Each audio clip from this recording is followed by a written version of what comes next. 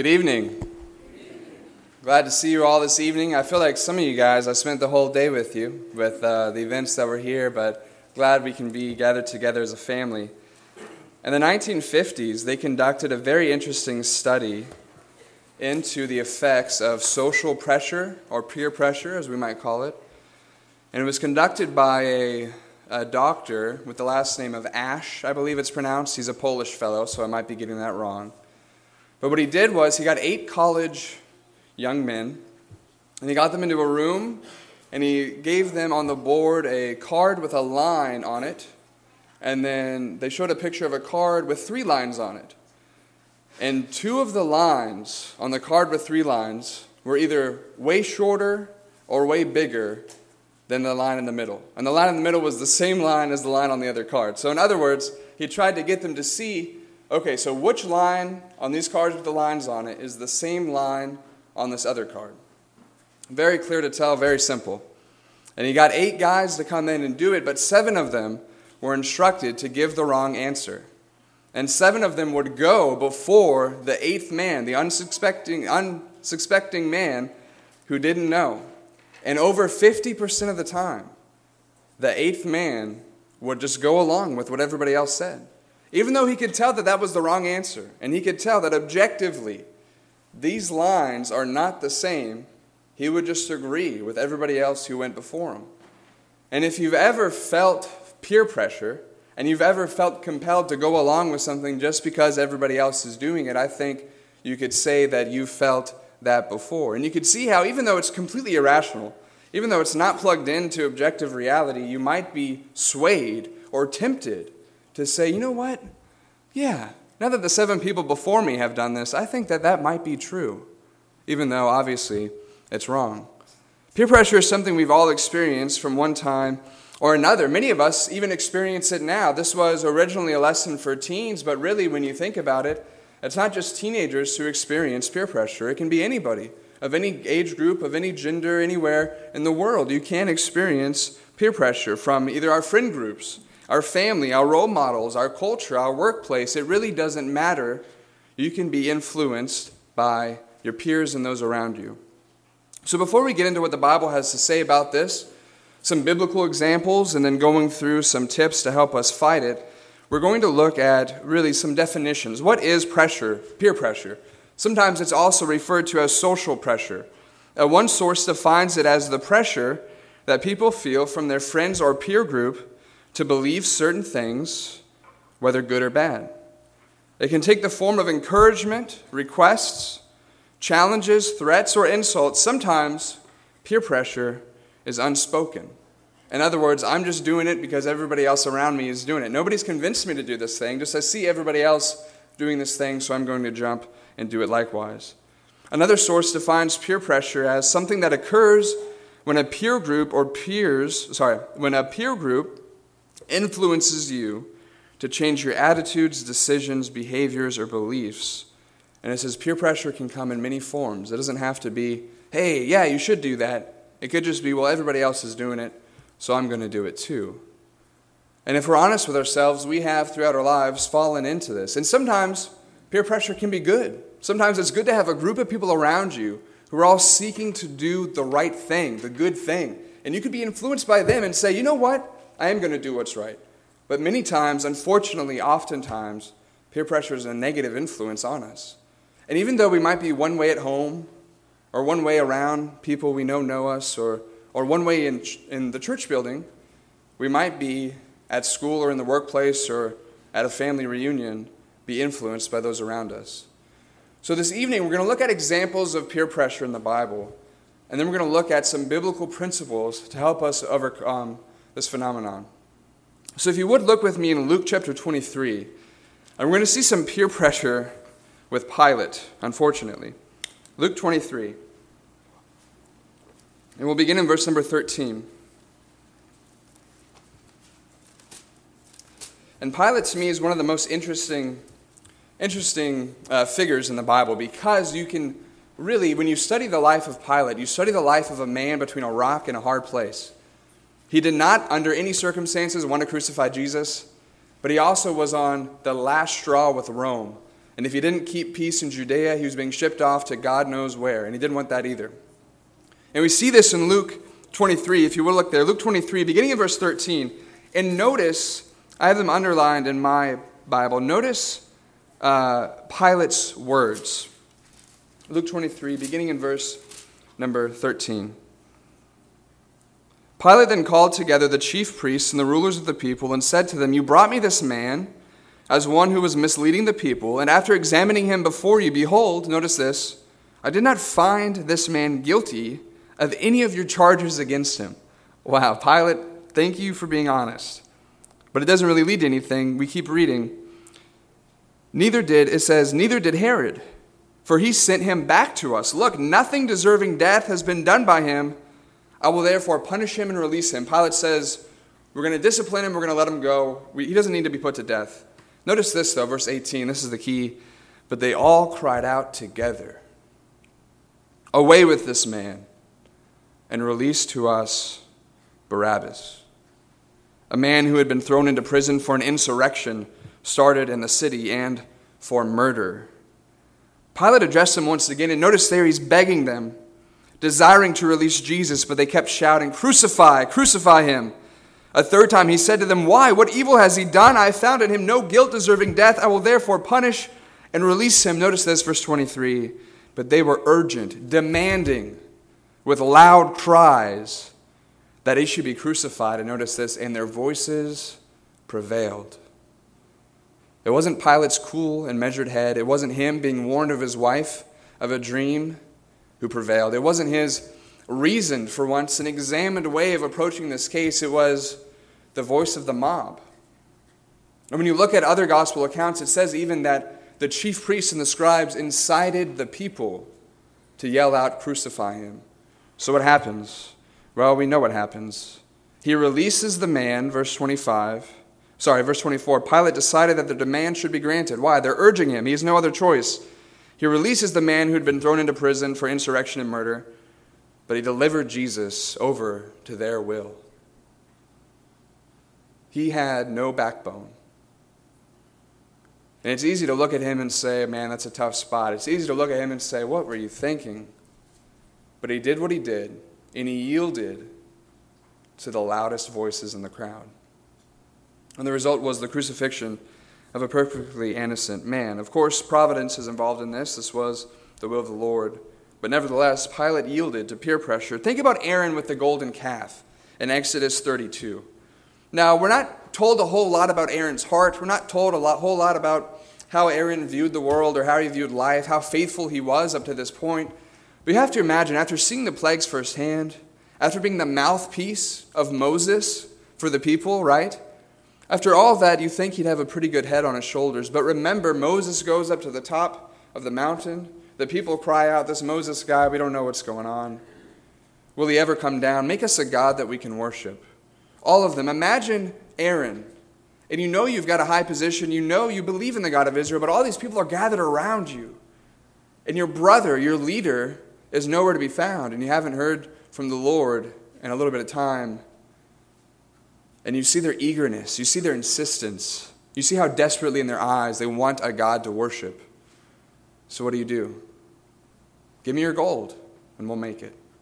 We see Aaron, unfortunately, fell into peer pressure. Think also of Herod beheading John the Immerser. Turn in your Bibles to Matthew 14, beginning in verse 1. And this is one of the most unfortunate accounts, I think, we have recorded for us in the Bible. And it really is a test case almost in how sin compounds. How one sin leads to another sin, leads to another sin, leads to another sin. And we see that in the life of Herod. It wasn't just adultery for Herod. It wasn't just lust. It wasn't just pride. It ended up being murder. Matthew 14, look at verses 1 through 12. At that time, Herod the Tetrarch heard about the fame of Jesus, and he said to his servants, "This is John the Baptist. He has been raised from the dead. That is why these miraculous powers are at work in him. For Herod had bound him, and put him in prison for the sake of Herodias, his brother Philip's wife." And we read on that John said, "It wasn't lawful for you to have her." But notice verse 6, when Herod's birthday came, the daughter of Herodias danced before the company and please Herod, so that he promised with an oath to give her whatever she might ask. Prompted by her mother, she said, "Give me the head of John the Baptist here on a platter." And the king was sorry. Notice this, but because of his oaths and his guests, he commanded it to be given. So it's not just that Herod said, okay, I made a promise. It's, wait a second. I made a promise and now all these people are expecting me to do this. And Herod doesn't want to look soft in front of his friends. He doesn't want to look like he doesn't have a backbone. He doesn't want to look like he's not the one in charge. So he calls for the beheading of John the Baptist. Why? Because of the crowd. Think about Ahab, King Ahab with Jezebel.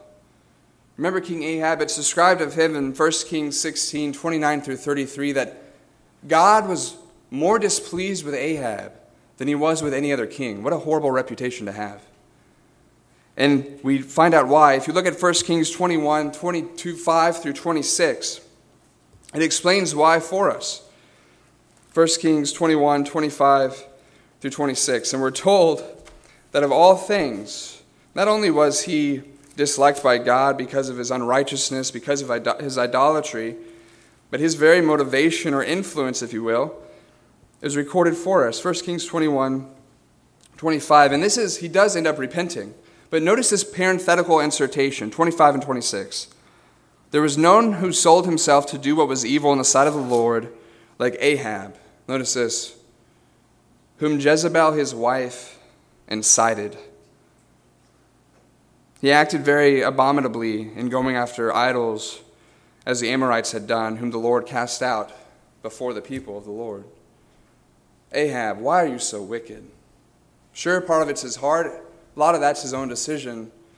But notice what the Bible says. He was incited by his wife. And of course, she was a priestess of one of the false gods and the daughter of a foreign king. So we see negative peer pressure in the life of Ahab, even from somebody you would think would be supportive of you, somebody you would expect to be an encourager, your own wife. And at the end of your life, you're the worst king God has ever seen. So peer pressure can have a negative effect. I think you have to have lived under a rock to not see that that is the case. But how do we overcome it? I'm not saying I have all the answers, but I think if we look in the Bible and we look in God's Word, we can get some principles that if we apply to our lives will help us overcome this kind of pressure, overcome this kind of social crock pot, if you will, that's boiling us and turning us around and sometimes causing us to do what we know isn't right. So how can we overcome it? In the first place, we need to choose our friends wisely. 1 Corinthians 15:33, it was read for us. People, there's an old quote, right? You can choose your friends, but you can't choose your family. And if we choose our friends, we better do that with some wisdom involved. It shouldn't just be the best dressed people or the coolest people or the most popular people who we want to be friends with. We should think about how they might impact us. Because bad company corrupts good morals. And this word for company is interesting. It's not just a buddy. It's not just a friend. It's like a gang or a group or a clique. One commentator described it as the people I belong to. You ever felt like that? Like, this is my group. This is the people I belong to. Paul says we have to be careful.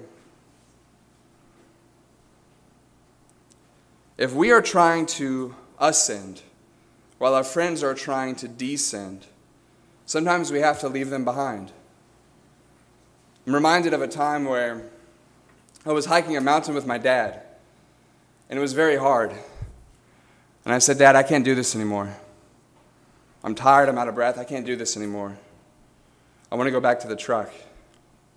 And he said, "Son, that's fine, but I'm not going with you. You're going to have to stay right here. And I'm going to hike to the top. I'm going to come back down, and then we can go to the truck together." You see, my dad wasn't going to let anything stop him from getting to the top of that mountain. Not even his own son. And I remember crying because I did not want to keep going. But I ended up finishing, and we hiked that mountain. And to this day, it was the hardest thing I've ever done in my life. A 14er in Colorado, Mount Princeton. And I didn't eat the whole day. And, I'm not going to finish the rest of the story. I got very sick later. But think about that moment of conflict. When you're looking upward and you're trying to ascend in life, and the people around you are saying, hey, I think we should go back to the truck. I think we should go back down. I think we've gone in the forward direction far enough. And really, there's the rub, right? We can either say, you know what, you're right. I'll descend with you. Or we can do what my dad said and said, look, you can either stay here or you can come with me. But I'm going to the top of this mountain. And sometimes our life, our faith is like that. Sometimes it's not always a steady ascent. Sometimes there's valleys and there's peaks and there's plateaus. But if we're trying to go forward and the people around us are dragging us down, sometimes we have to say, look, you can come with me or not, but I'm going forward. Amen. A lot of times that's in our friends. Sometimes, unfortunately, it's in our family. But we have to be careful of the company we choose. Next, we need to remember, so in the first place, choose your friends wisely. Next, we need to remember that just because something is popular doesn't mean God likes it. I'll say it again. Just because something's popular doesn't mean God likes it. Sometimes we think that, if everybody's doing it, it really can't be that bad. Right? 9 out of 10 dentists recommend Crest, right? Oh, I need to buy that. Not necessarily. There's some other factors at hand. In fact, if you look through the Bible again and again, and you look at these things that people say, this is a good thing, this is something we should be doing, this is something I'm passionate about. Sometimes, often, it's not necessarily good. Look at Luke 16, verse 15. Luke 16, verse 15. And notice what Jesus says there. This is right on the heels of Jesus talking about being careful about being a lover of money. He says, don't be a lover of money. Keep in mind that riches can have an effect on us if we don't keep them in check, right? If we don't have a proper godly outlook on them. To use money as a tool and not just valuable in and of itself. And it says that there in the text just before verse 15 that the Pharisees and the leaders of the Jews were scoffing. Why? Because they were lovers of money. Notice what Jesus tells them in Luke 16:15. And one translation reads it this way, and he told them, you are the ones who justify yourselves in the sight of others, but God knows your hearts. He says, for what is highly admired by people is revolting in God's sight. Think about that. What is highly regarded by people is abominable or revolting in the sight of God. How often is that the case? All you had to do is turn on the TV and watch some commercials or even a show.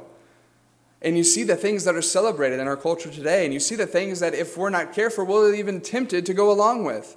But sometimes we never stop and say, wait a second, what does God have to say about this? I know it's popular. I know a lot of people are doing it. I know even it's a thing that's highly admired. But what is it in God's sight? A question we must ask ourselves. And this really gets to the heart of our motivation. In other words, why do you do the things that you do? Why do you make the decisions that you make? We have to ask ourselves, are we trying to impress other people? Are we trying to please ourselves? Or are we trying to be approved by God? In Galatians 1:10, Paul said, if I was trying to please people, I wouldn't be a servant of Christ. Paul says, look, I'm a talented guy. I'm a smart guy. There's a lot of stuff I could do with my time. If I wanted to go around and politic and schmooze people and get a lot of people on my side and be the most popular man in the world, I could do it. He says, but if that's the life I wanted, I wouldn't be a servant of Christ. And there are people doubting his apostleship in Galatians. They're saying, but these men come and say this. Why aren't you as popular as them? And he says, look, I'm not here to please men. I'm not here to please people. I'm here to be a servant of Jesus Christ. In the next place, we must be resolved to do what is right. In other words, we must try to go into a situation already decided in our heads that no matter what happens, I'm going to do what God would have me to do. There's a quote out there, if you make big decisions, you have to make a lot less little decisions. In other words, if I can make these big, sweeping resolvements at the big picture, when I get into the nitty-gritty and there's all these messy details, and I'm trying to figure out what's right, if I've already made the decision, well, I'm going to please God no matter what. A lot of those details clear up, and I see what is right because of God's word. Notice in Daniel chapter 1, if you would turn there with me, Daniel chapter 1. And notice beginning of verse 8. And think about Daniel's situation. He's a young man. He's ripped from his home. He's ripped from his family. He's taken to this foreign place where he doesn't know any of the leaders around him, a place he's never seen before. He's surrounded by this foreign pagan culture. Imagine how scary that would be. And he's there, and notice the resolve. But Daniel resolved that he would not defile himself with the king's food or with the wine that he drank. Therefore he asked the chief of the eunuchs to allow him not to defile himself. And God gave Daniel favor and compassion in the sight of the chief of the eunuchs. And the chief of the eunuchs said to Daniel, I fear my lord the king, who assigned your food and your drink, for why should he see that you are in worse condition than the youths who are of your own age? So you would endanger my head and the king. In other words, hey, the king's food is healthy. You're going to look worse. Then Daniel said to the steward, whom the chief of the eunuchs had assigned over Daniel, Hananiah, Mishael, and Azariah, test your servants for 10 days. Let us be given vegetables to eat and water to drink.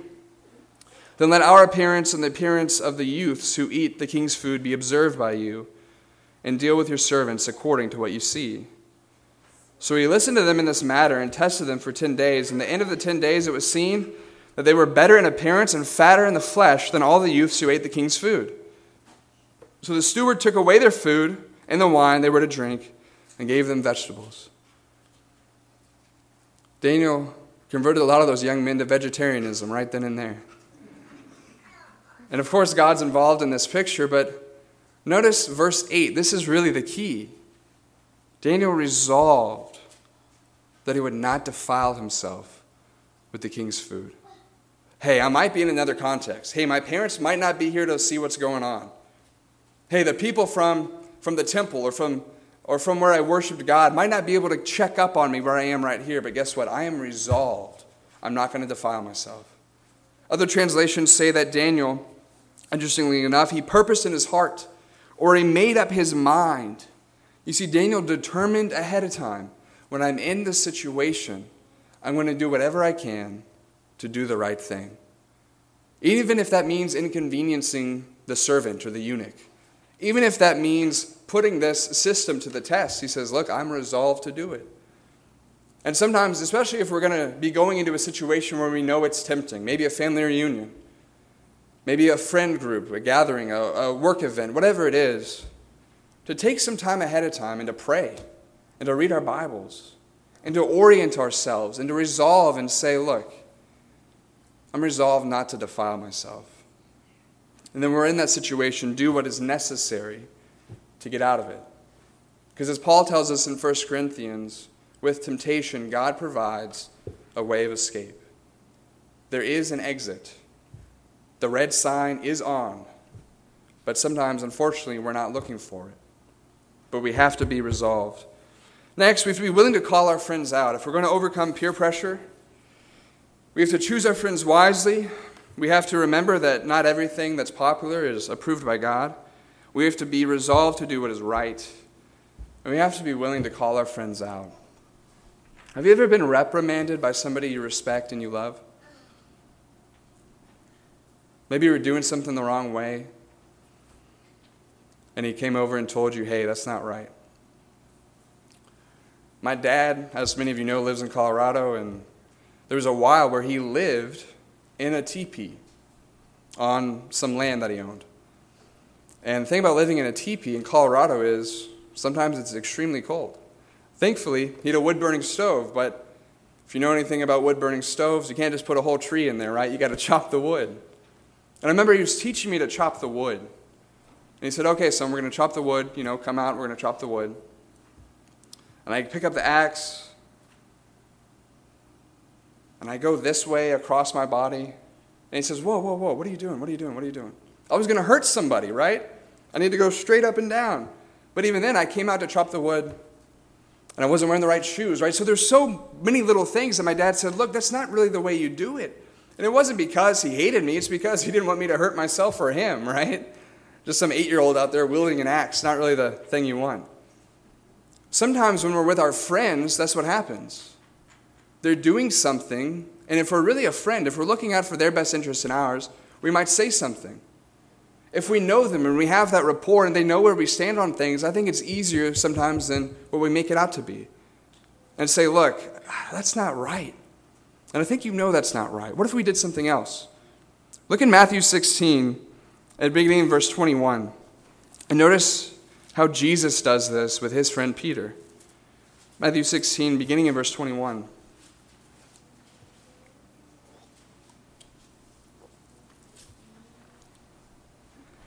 From that time, this is right after on this rock I shall build my church. From that time, Jesus began to show his disciples that he must go to Jerusalem and suffer many things from the elders and the chief priests and the scribes and be killed, and on the third day be raised. And Peter took him aside and began to rebuke him. Imagine the audacity of Peter rebuking Jesus. Began to rebuke him, saying, far be it from you, Lord, that shall never happen to you. But Jesus turned and said to Peter, get behind me, Satan. You are a hindrance to me. Notice this. For you are not setting your mind on the things of God, but on the things of man. When we're feeling pressure from those around us to set our mind or have our actions coincide with the ways of man and not the ways of God, Jesus teaches us, hey, it's okay to rebuke. That's what friends are for. The Bible tells us, like iron sharpens iron, one friend sharpens the face of his other friend. This rebuke, this interchange, and it's done in love, but you got to say sometimes, look, this is wrong. I'm resolved to please God, and that's what I'm going to do. In the last place, we need to remember who our most important friend is. We need to remember who our most important friend is. Some of the biggest temptation, at least for me, some of the biggest temptation with peer pressure is, I want to be liked. And I think everybody does. We want to be liked. You don't want to lose a friend. But there's one friend that's so much more valuable than any other we could ever have. And that's Jesus. Look at what he says. John 15, if you would turn there in your Bibles, please.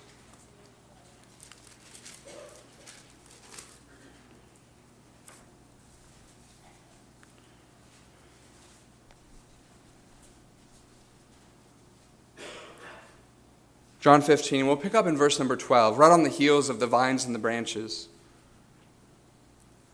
And Jesus gives this commandment. We're familiar with it. This is my commandment, that you love one another as I have loved you. That's what Jesus' disciples are supposed to do. And notice what he says. Greater love has no one than this, that someone lay down his life for his friends. That's why Jesus is the most perfect example of love. But notice this. How can we be a friend of Jesus? Absolutely.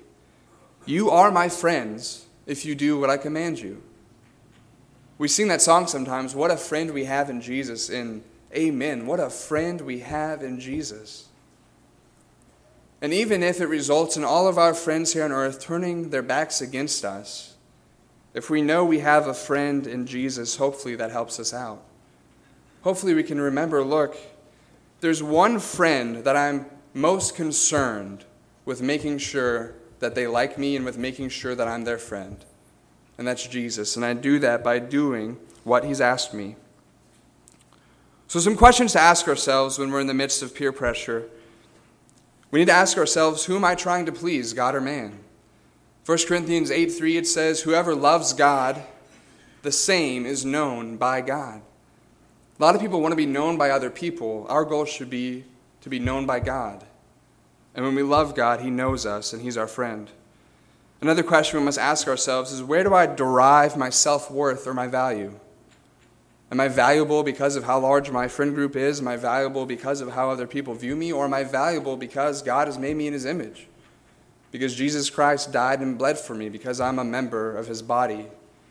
If I derive my value from these spiritual objective realities, I'm not as tossed to and fro by the waves of peer groups and of social pressure. We must ask ourselves, am I willing to be unpopular to do what is right? And I think most of us would answer that question in the affirmative, but it's still a temptation almost every day.